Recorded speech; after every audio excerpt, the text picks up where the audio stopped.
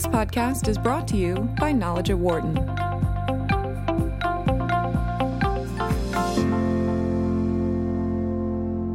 Our guest today is Shelley Boyce, founder of MedRisk.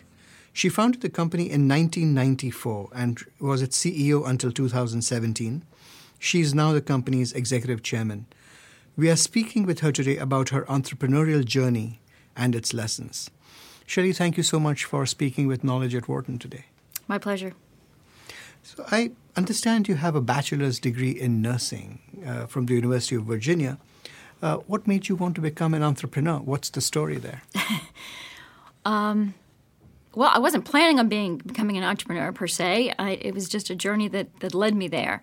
I went to school at the University of Virginia, became a nurse, practiced here at Children's Hospital of Philadelphia, then decided to leave to go into medical sales. From there, went to work for a company that owned and operated medical clinics. And it was during that time that I came back to school, came to Wharton, formalized my education, and it was that time I actually wrote about this business as a marketing plan. It wasn't intended to be a business. It was intended to be a marketing plan for the company that I worked for, and it ended up turning into be a business. And I left the company and went out on my own and started MedRisk. So could you explain a little bit about what the marketing plan was and what was the problem you were trying to solve or the opportunity you were trying to uncover? Sure. So I worked for a company that owned and operated physical medicine clinics. And the concept was to help to manage and control the utilization and the cost of physical medicine, particularly in the workers' compensation space. And so I took it to my employer as a marketing plan to help us attract more payer clients. And it was not received so well because it was a cost containment strategy. I then took it out to some clients and talked to them about the idea, and again was not sort of well received because it was the chicken, in the hen house. And then finally wrote about it as a paradigm shift for Wharton. And so the problem that... Now, can I just Sure. interrupt you there? Is it true that you didn't get a very good grade at Wharton either? Is that true? Oh, yes, that is. What happened? That is more than true. They were actually my third strike. First strike was employer. Second strike was clients. Third strike, I said, well, certainly, paradigm shift, business plan for Wharton. This will be my ticket to make it a go. And I'll never forget getting that paper back, and it said P-. And I don't know what the grading system is today, but a P- in 1994 was a half an inch above failure. And I was devastated, although I'll give the professor credit because he wrote at the top of the page, "Good idea. You'll never get it off the ground, though. You have a chicken and an egg problem." And I think I have that verbatim in my head still today. And he's right. And in that really was one of the early objections that I needed to overcome to launch the business. So I'd love to understand what exactly was going on here, because when your employer, the customers, and the professor all felt that this is not going to work, what was their objection, and what was it about the idea that still kept you going? Well, I think that their objections stemmed from which one of the three I was talking to. And so I think that all three of them were different. And before I sort of go through each one, I think that the way that I looked at that is that it's not, in my mind, a failure of an idea. It was they were objecting to something, and there was a problem that I needed to solve for each one of them. And by solving, if I were able to solve those three problems, I then felt like, I could make this a go. And so if you think about back in the early 90s, most of our healthcare system was delivered through bricks and mortar, people going directly to a facility and getting treatment and basically finding a lot of those facilities on their own. And so part of the concept was to not own these clinics, but this concept was to create a network of clinics, which is very widespread today. But back in the 90s, less so. And so it was to basically contract with clinics and act as a network, act as a go-between, hence the chicken and the egg, a go-between between payers and providers. And we were then sort of the intermediary between those two, creating value for payers by getting them to the right providers, helping to save money, getting injured workers care faster. And then from the provider's perspective, they received patients, and we did all their back-end administrative work for them. So we were sort of a go-between between those two. And like I said, the employer didn't like the idea because they owned clinics, and they just wanted to feed their own clinics. Good. The clients didn't like the idea because they saw us as a company that owned clinics, and therefore you're not going to be unbiased. You're just going to feed your own clinics. Right. And Wharton didn't like the idea because I didn't have payers and I didn't have providers. Therefore, I'm stuck in the middle, and I didn't have either one to get me off the ground. Mm-hmm. So how did you have to modify your plan in order to make it fly? So I think that if you go back to each of those three groups, it taught me a couple of lessons. One, it should not have been housed inside a company that owned its own clinics. It needed to be its own business. Right. So that gave me validation that it should be its own business. And that would take care of basically objection number one and objection number two. Objection number three, which was probably the toughest, which is you don't have payers and you don't have providers, so how are you going to leverage one to get to the other? And so we created this, will you buy? If I build, will you buy? And so basically we went out to payers because they have the leverage, and we said to a group of payers, and we found an early adopter, and we said, do you like the concept? Do you believe that it will help injured workers get back to work faster and sooner, and they will get good care, and that ultimately will save money for you as well? And they said yes. So if we build this network, will you buy? And they said yes. So they basically wrote us a letter. It was on typewritten, one paragraph. We took that paragraph out to every provider in the tri-state area. And I think we started with the Delaware Valley region first. And sure enough, they said, wow, this is a really big payer. So I'm going to get patients from this payer. I'll sign up. Wow. And that's really sort of what leveraged one to get to the other. And then it just kind of grew from there. That's a remarkable story, because normally people say that entrepreneurs need to win supporters in order to make the business fly. But in your case, it almost seems like those who objected to your idea actually helped to make your idea stronger and better.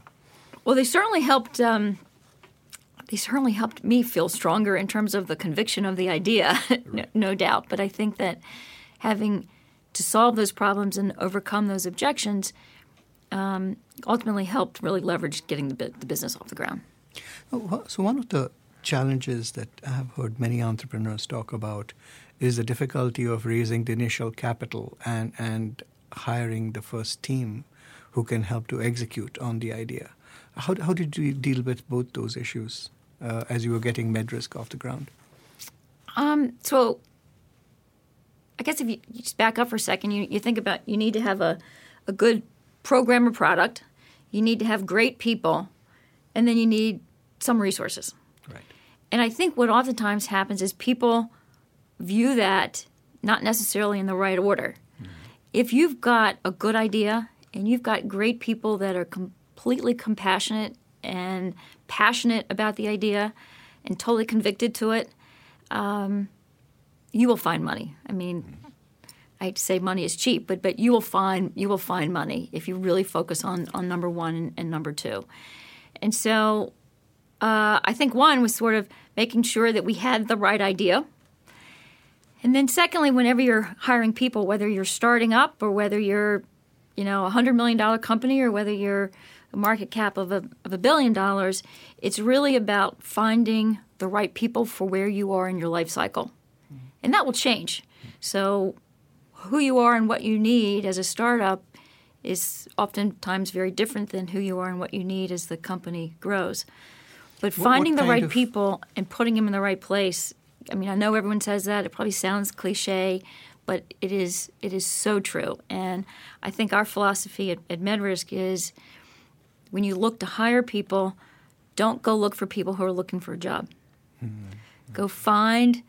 Go interview and talk to everybody you know to find out who's the best and the brightest. Find a way to hunt them down, and then stay on them until they agree to come on board with you. Stalk them. What kind of people do you go hunting for? Well, I think some of the obviously a great team needs to have a lot of diversity, and so that also changes over time in growing a business.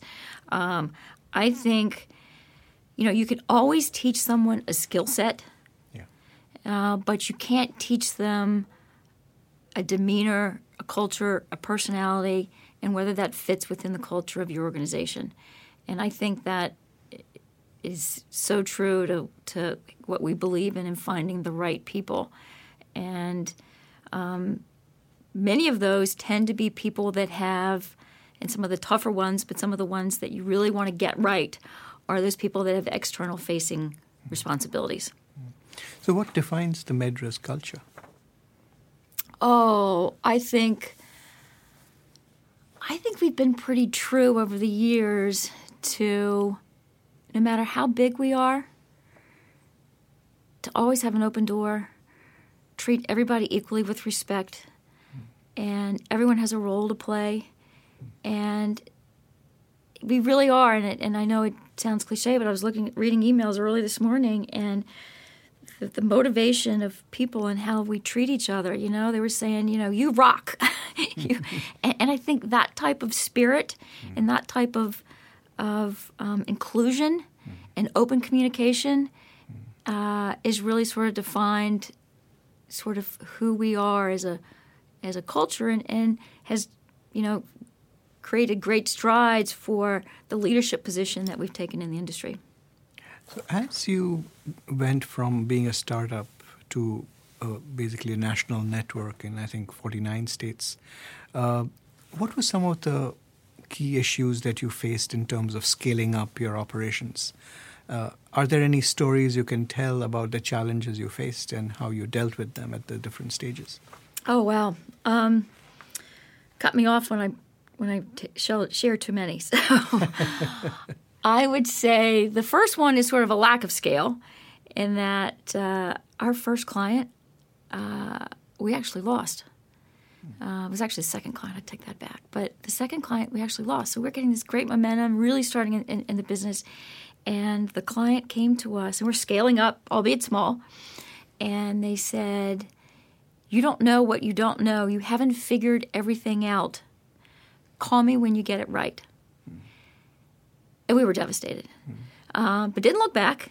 And I think, one of the lessons I will remember that day very clearly, we said, her name was Mary Beth, the client, and we said, there were 7 of us that worked at the company at the time. We were scaling up to about 20 for this. And so we went around and we said, "Mary Beth, can I have 7 business cards?"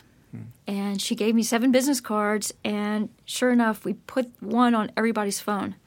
And we said, every time you answer the phone, you're going to look at this business card, and you're going to think of her, and you're going to think of having lost this client, and we're going to get her back. And that sort of propelled us to that determination of doing what we needed to do to figure out not all, but many of the lessons that we hadn't figured out in the first round. And they did come back, and they were a client, and they've been acquired multiple times over, but they're still a client today. And that's, wow. That's a great story. 25 years later. But I think one of the lessons that we learned from that is, clients have different attitudes around their ability to take risk. Even insurance companies, they're in the risk business, but many of them aren't risk takers. Yeah. And so really finding the right clients for where you are in your product life cycle is extremely important. So theoretically, we probably should have never brought her on as a client because she wasn't a risk taker.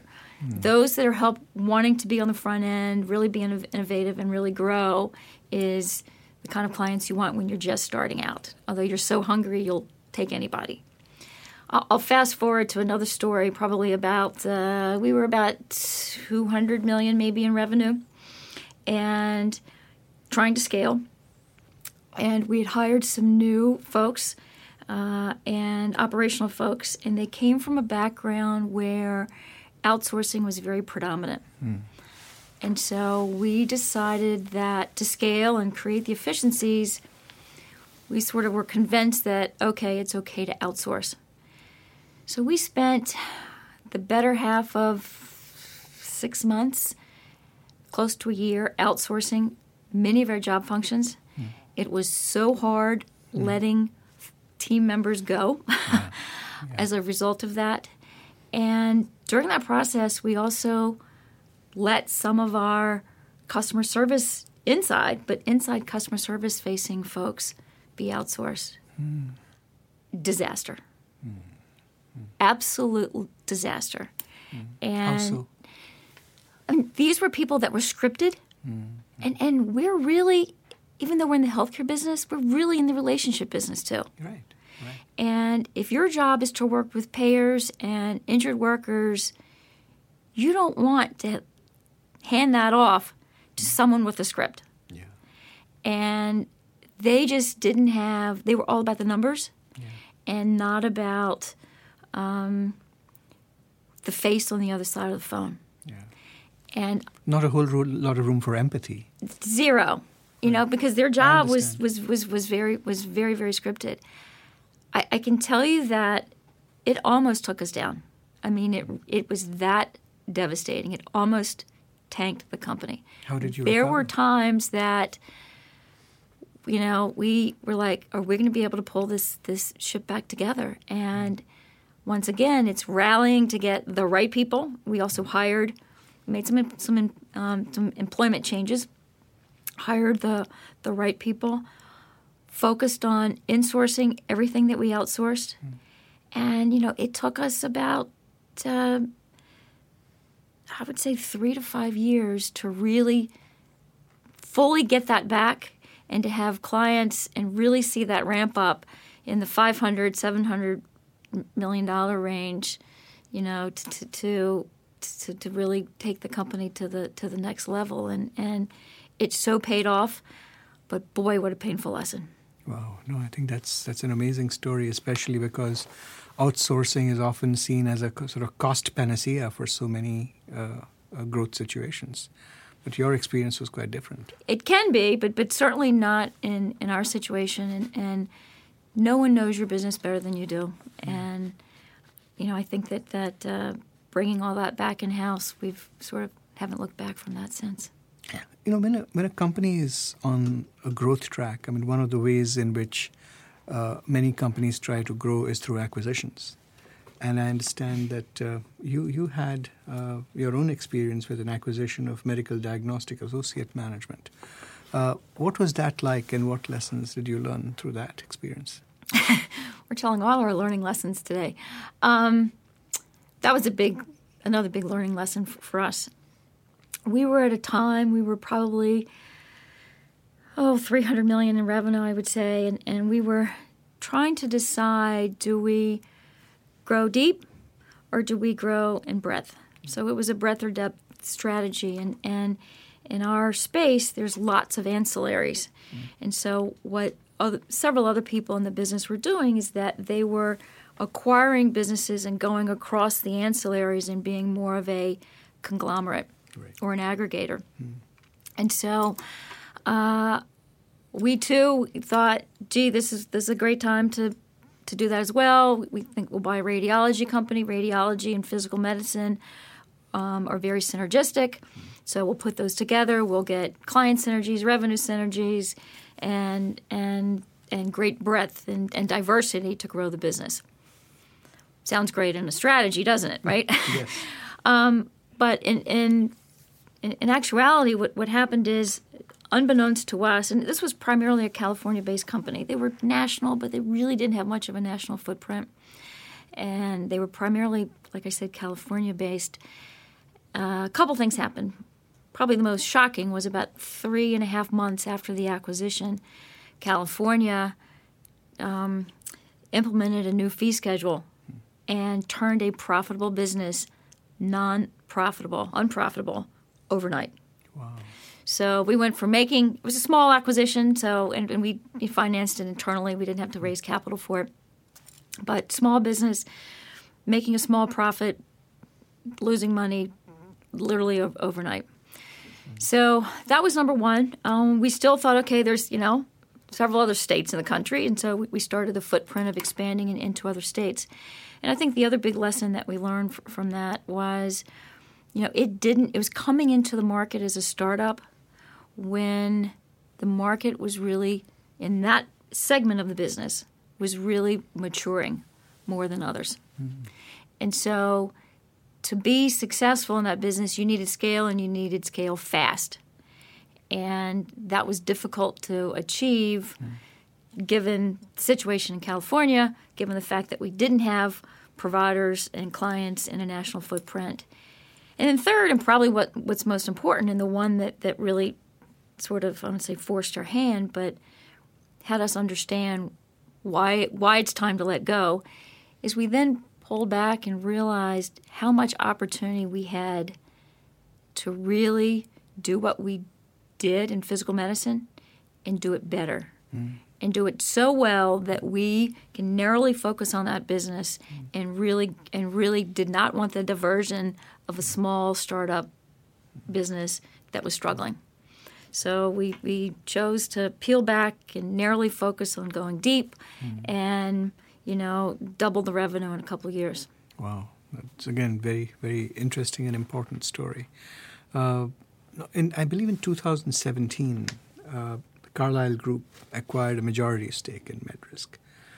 How did that come about, and how did your team handle that transition? So I guess your last question is how did they handle it? It was seamless, and I'll talk a little bit more about that in a minute. But how that came about, it was actually our second bout or round with private equity. We when the company was first started, we raised money with angels. So it was friends, not many family members. Not that we had a lot of family to tap into, but also I didn't want to go to Thanksgiving dinner and talk about, is the business profitable? So you have to have some downtime somewhere, right? Right. So the angel investors, that money was really carried us for about 21 years. And then we decided we were going to go into the private equity space and raise some capital, do a minority recap to get our angels sort of their investment back. And so we did a minority recap with a group called TA Associates. They're a high-growth fund out of Boston. Mm-hmm. Great group. And we were with them for about not quite 2 years, about 18, 19 months. And we did about a 2.8, almost a 3 times return for them in less than 2 years. So that's great. Everybody was happy on that first round. And then when we then decided to go from TA to then do a majority recap, we'd already sort of learned many of the lessons of how to deal with that type of an investor. And so now I think we felt more comfortable about taking the next step and interviewed several folks and chose the Carlyle Group. And that was, again, moving from a minority to a majority.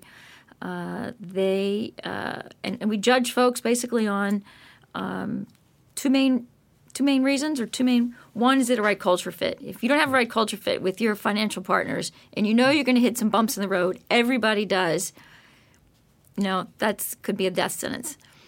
Or certainly an unpleasant time, right? And we haven't had any of those yet, but we're prepared if and when we do. But so one, you have to have the right culture fit. And then second, you want to find investors that can help you grow. And Carlyle met both of those, and they've been a great partner so far. They are much more in terms of growth, much more in the transformative type of growth, where TA was much more about small tuck-in acquisitions. Carlyle Group is very large and really likes to do large and transformative type of things. In terms of the team, you asked how that went, and Perfect. Mike Ryan was the president at the time. We had transitioned him before we started the Carlyle minority to majority. I moved Mike from president to CEO, and in fact, in many respects, he was already acting as the CEO, and he and I have a great relationship, and so it wasn't sort of a difficult, if any, handoff at all. It really was very very seamless. And you hear so many stories where that's not the case, where CEOs are handing off to other CEOs. Why did you pick him as the CEO? What qualities did you see from among other possibilities that made him the right fit? Oh, that list could go on and on.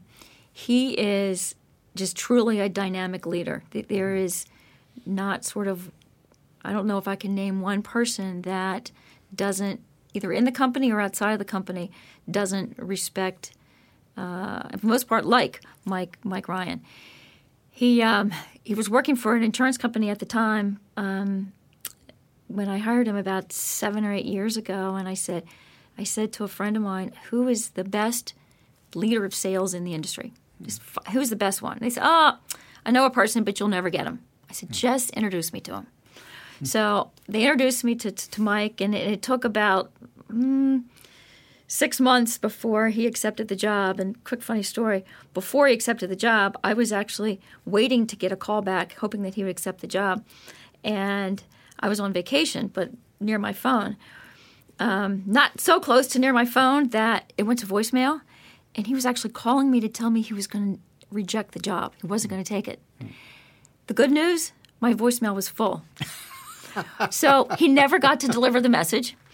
I then got back to the States 3 days later, and over the course of those 3 days later, he then accepted the job when I got back.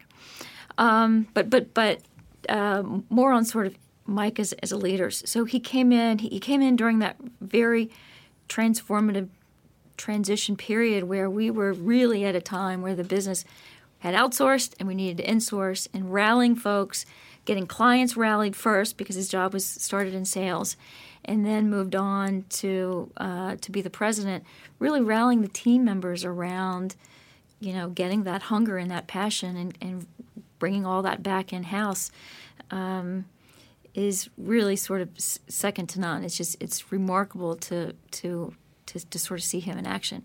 He's probably one of the few people that I know that can fire somebody and they'll thank him for it. And so he's very open. If he sees something that's not right, he's very open in his style, and he does it in a way that's very direct. But people appreciate that.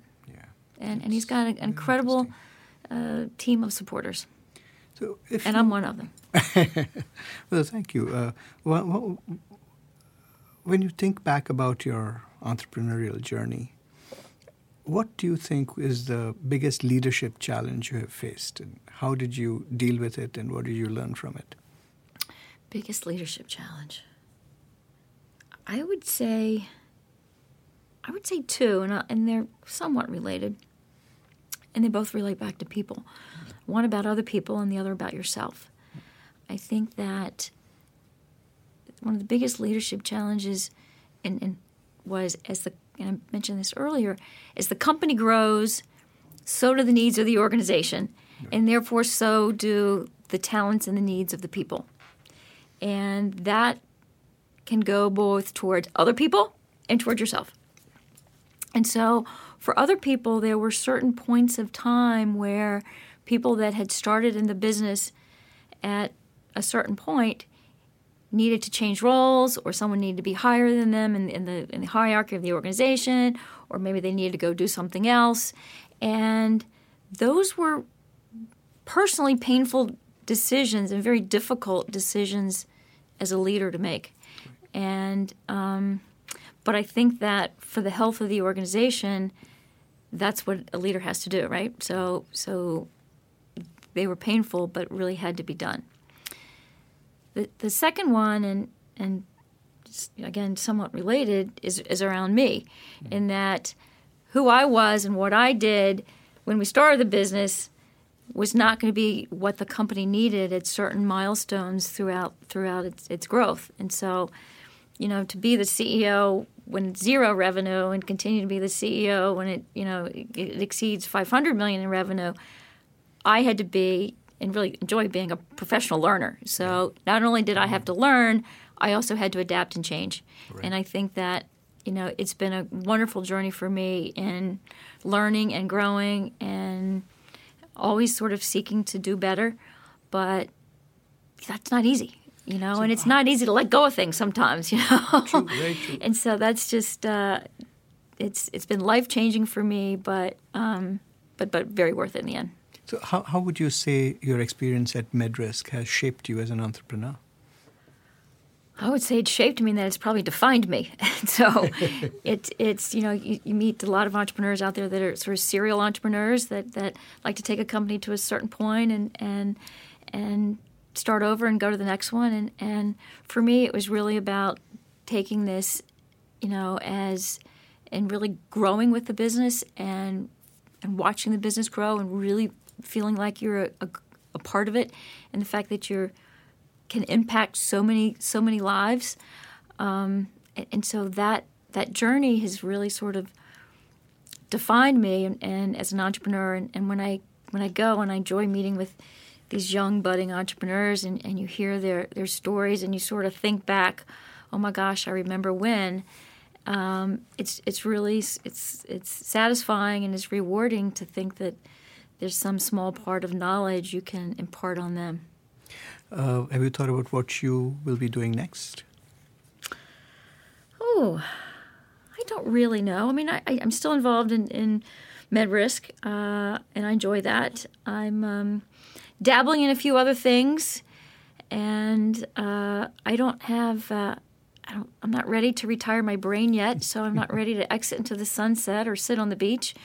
So I'm enjoying dabbling in some few things, enjoy still hanging around MedRisk and sort of thinking about and looking at what my options are for what's next. So not sure, but more to come.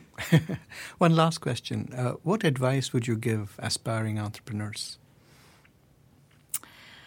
Oh, I think that list could go on. If I were to boil that down, I think that most entrepreneurs, and we haven't talked about this today, but I think most entrepreneurs have some defining moment where they don't doubt themselves as to whether they're going to do this or not do it. Is it going to win? Is it going to fail? Am I making the right decision? There is some tipping point or turning point, and you'll know when you get it.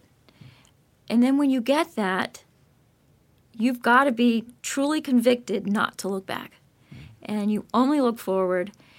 And if you ever sort of doubt, you lose your number two client, then you remember that tipping point, and you remember that point that says, I'm not looking back, and you don't. And it's a wild ride. It's a life-changing experience, and you just have to keep going and looking forward. Surround yourself with really smart people that are smarter than you. And there are a lot of people out there that they're smarter than me, and so constantly looking for the best of the best. And however you need capital along the way, whether you do it with angels or minority or majority, just make sure that it fits right. Well, Shelley, thank you so much for speaking with Knowledge at Wharton. It's such a pleasure speaking with you. Well, you're quite welcome. It's a pleasure to be here today. Thank you very much. For more insight from Knowledge at Wharton, please visit knowledge.wharton.upenn.edu.